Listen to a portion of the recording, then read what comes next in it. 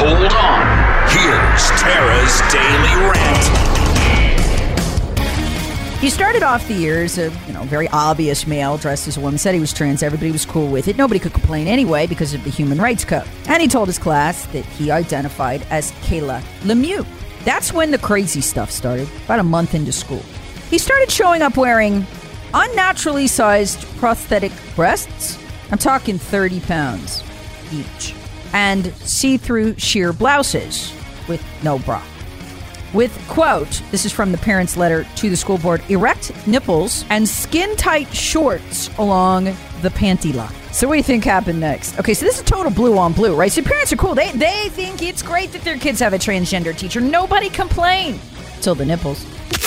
Terrorists want it. Hear the Tara Show weekday mornings on 106.3 WORD and the Odyssey app. T-Mobile has invested billions to light up America's largest 5G network, from big cities to small towns, including right here in yours. And great coverage is just the beginning. Right now, families and small businesses can save up to 20% versus AT&T and Verizon when they switch. Visit your local T-Mobile store today.